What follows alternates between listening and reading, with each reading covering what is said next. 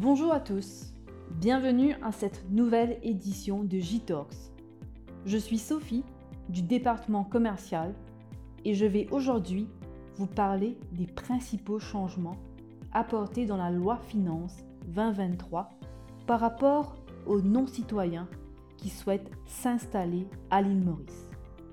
Le salaire minimum pour être éligible à un Occupation Permit comme professionnel est maintenant de 30 000 roupies, soit environ 600 € pour l'ensemble des secteurs d'activité. Pour les demandes de permis de résidence comme retraité, il n'est plus obligatoire d'ouvrir un compte bancaire avant l'obtention du permis auprès de l'Economic Development Board. Il sera possible pour le demandeur de soumettre son relevé bancaire qui démontre la provenance des fonds, accompagné d'une lettre qui confirme que le demandeur ouvrira un compte bancaire dans les 2 mois.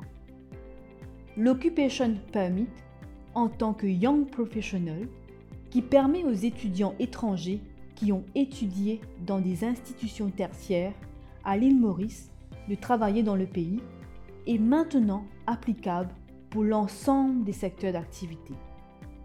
Un citoyen qui est âgé de plus de 50 ans est maintenant éligible pour un permis de résidence dans le cas où il achète un bien sous le Property Development Scheme en rapport aux résidences pour seniors, si le montant est supérieur à 200 000 $. Le conjoint et les enfants sont également éligibles au permis de résidence. Nous serons ravis de pouvoir vous conseiller et accompagner pour la demande de permis pour vivre et ou travailler à l'île Maurice. Nous vous invitons à prendre contact avec le département commercial par email sur bd@juristax.com.